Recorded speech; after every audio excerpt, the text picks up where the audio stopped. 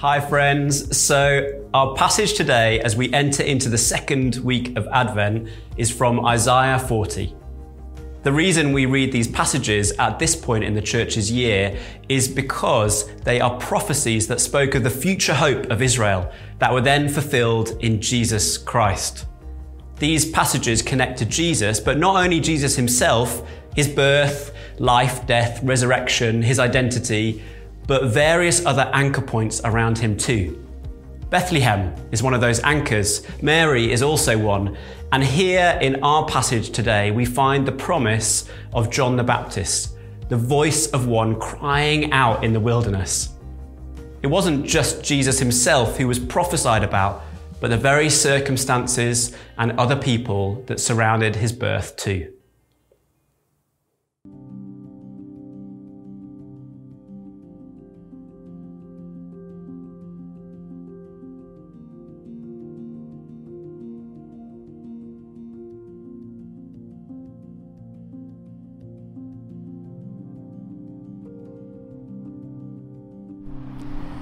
Comfort, comfort my people, says your God.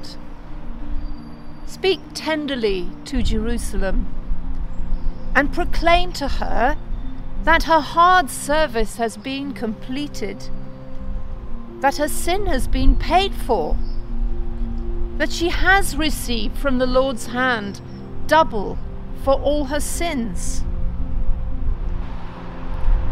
A voice of one calling, "In the wilderness, prepare the way of the Lord, make straight in the desert a highway for our God. Every valley shall be raised up, every mountain and hill made low. The rough ground shall become level, the rugged places a plain, and the glory of the Lord will be revealed, and all people will see it together. For the mouth of the Lord has spoken." A voice says, "Cry out." And I said, "What shall I cry?" All people are like grass, and all their faithfulness like the flowers of the field.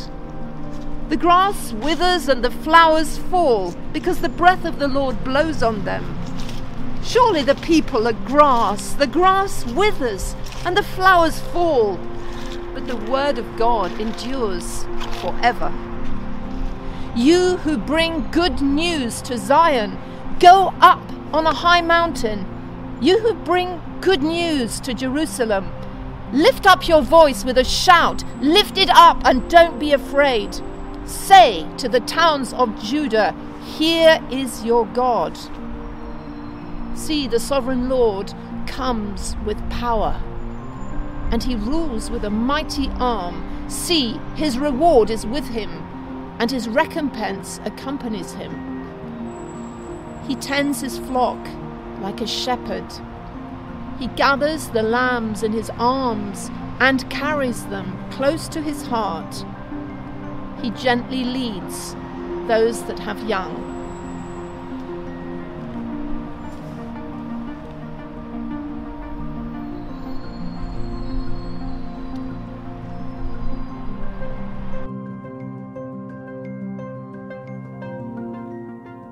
Now, today as we reflect on this passage and this second week of Advent, I want to teach you a prayer.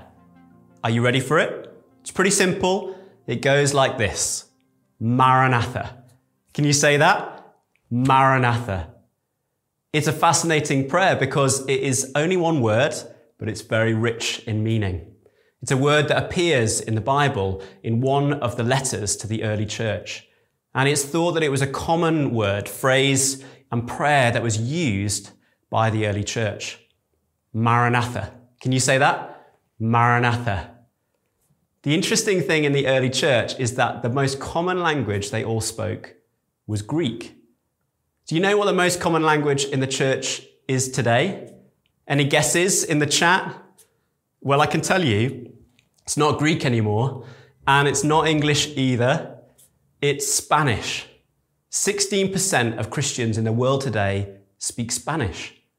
The next in line are those who speak English at 10%, then Portuguese 8%, then Russian 5%, Mandarin 3%, and then a whole load more. But it's interesting, isn't it? Did you know that the continent that has the highest percentage of Christians today is Africa? But that has only happened in the last 3 years as Christianity has continued to grow and flourish there. Before that, it was Latin America and, well, anyway, I digress. I kind of love this stuff. Okay, one more fact. Do you know who the average Anglican is in the world? The average Anglican in the world today is a 26-year-old African woman. Hallelujah, right? The gospel is on the move in Africa. But anyway, where were we? Oh yes, Maranatha. Despite the early church using this word as a prayer and declaration, it isn't a Greek word. It's an Aramaic word. The first language of Nazarenes from Galilee and the first language of Jesus. Maranatha. It means our Lord has come. I wonder what our Lord has come is in your first language. Our Lord has come.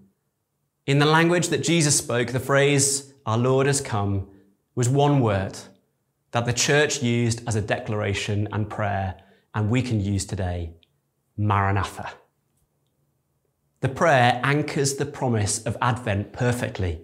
We are in anticipation of Jesus, Maranatha. Jesus, our Lord, has come, Maranatha. And when we read the passage from Isaiah 40, we can hear the fulfillment, the sigh of relief that God has given to his people at that time. Historically, Isaiah 40 is the moment where Isaiah speaks to the Jews who were exiled to Babylon. This is the moment where he declares, the exile is over. But it points to Jesus, the Messiah, too. Comfort, comfort my people, says God.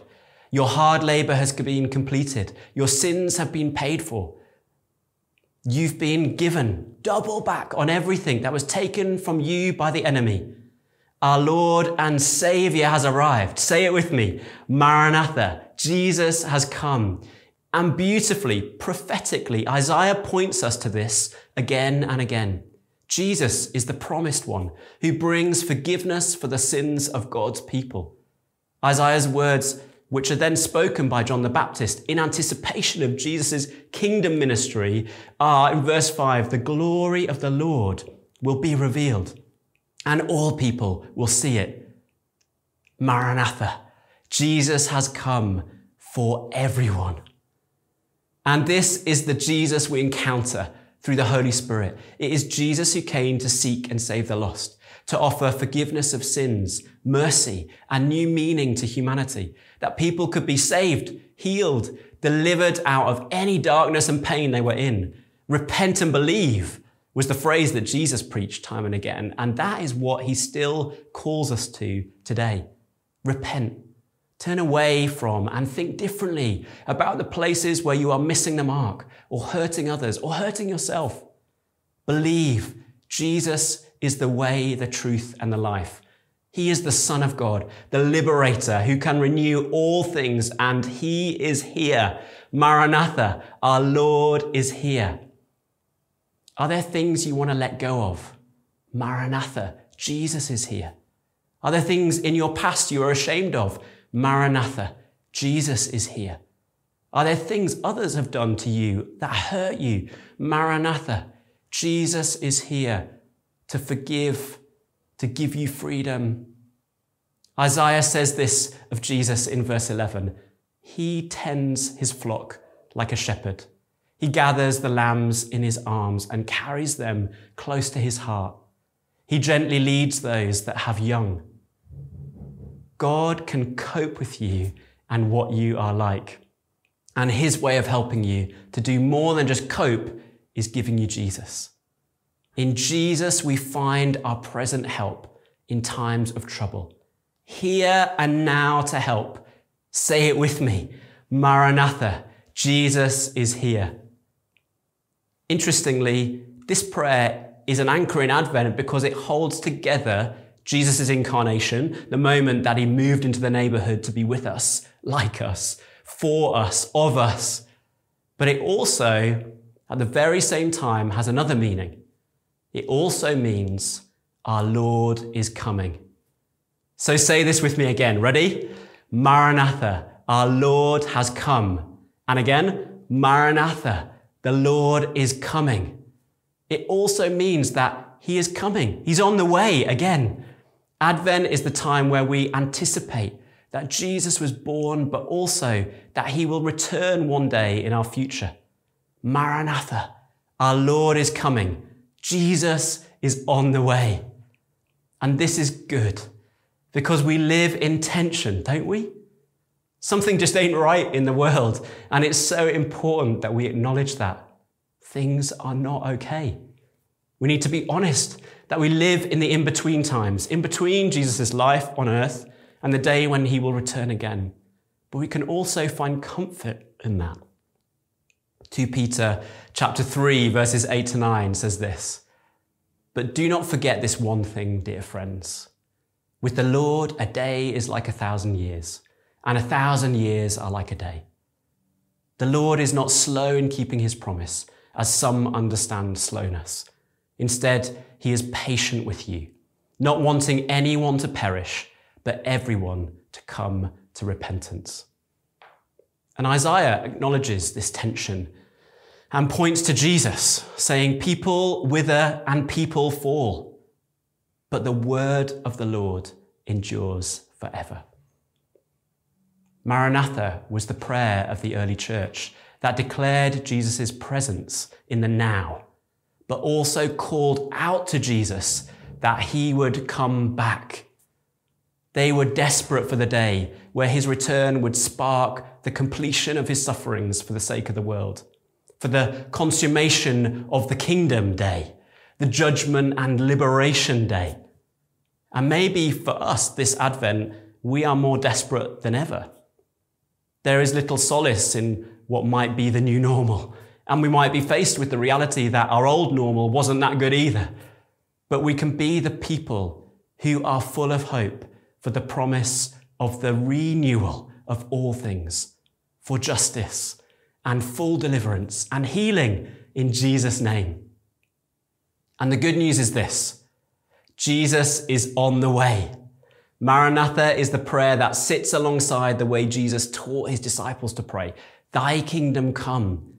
But it is all the more intimate and personal, even more understanding of where we are and how we feel.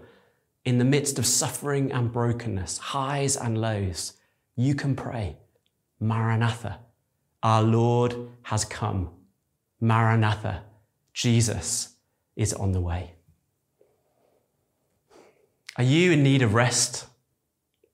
Say this with me, "Maranatha, Jesus is on the way."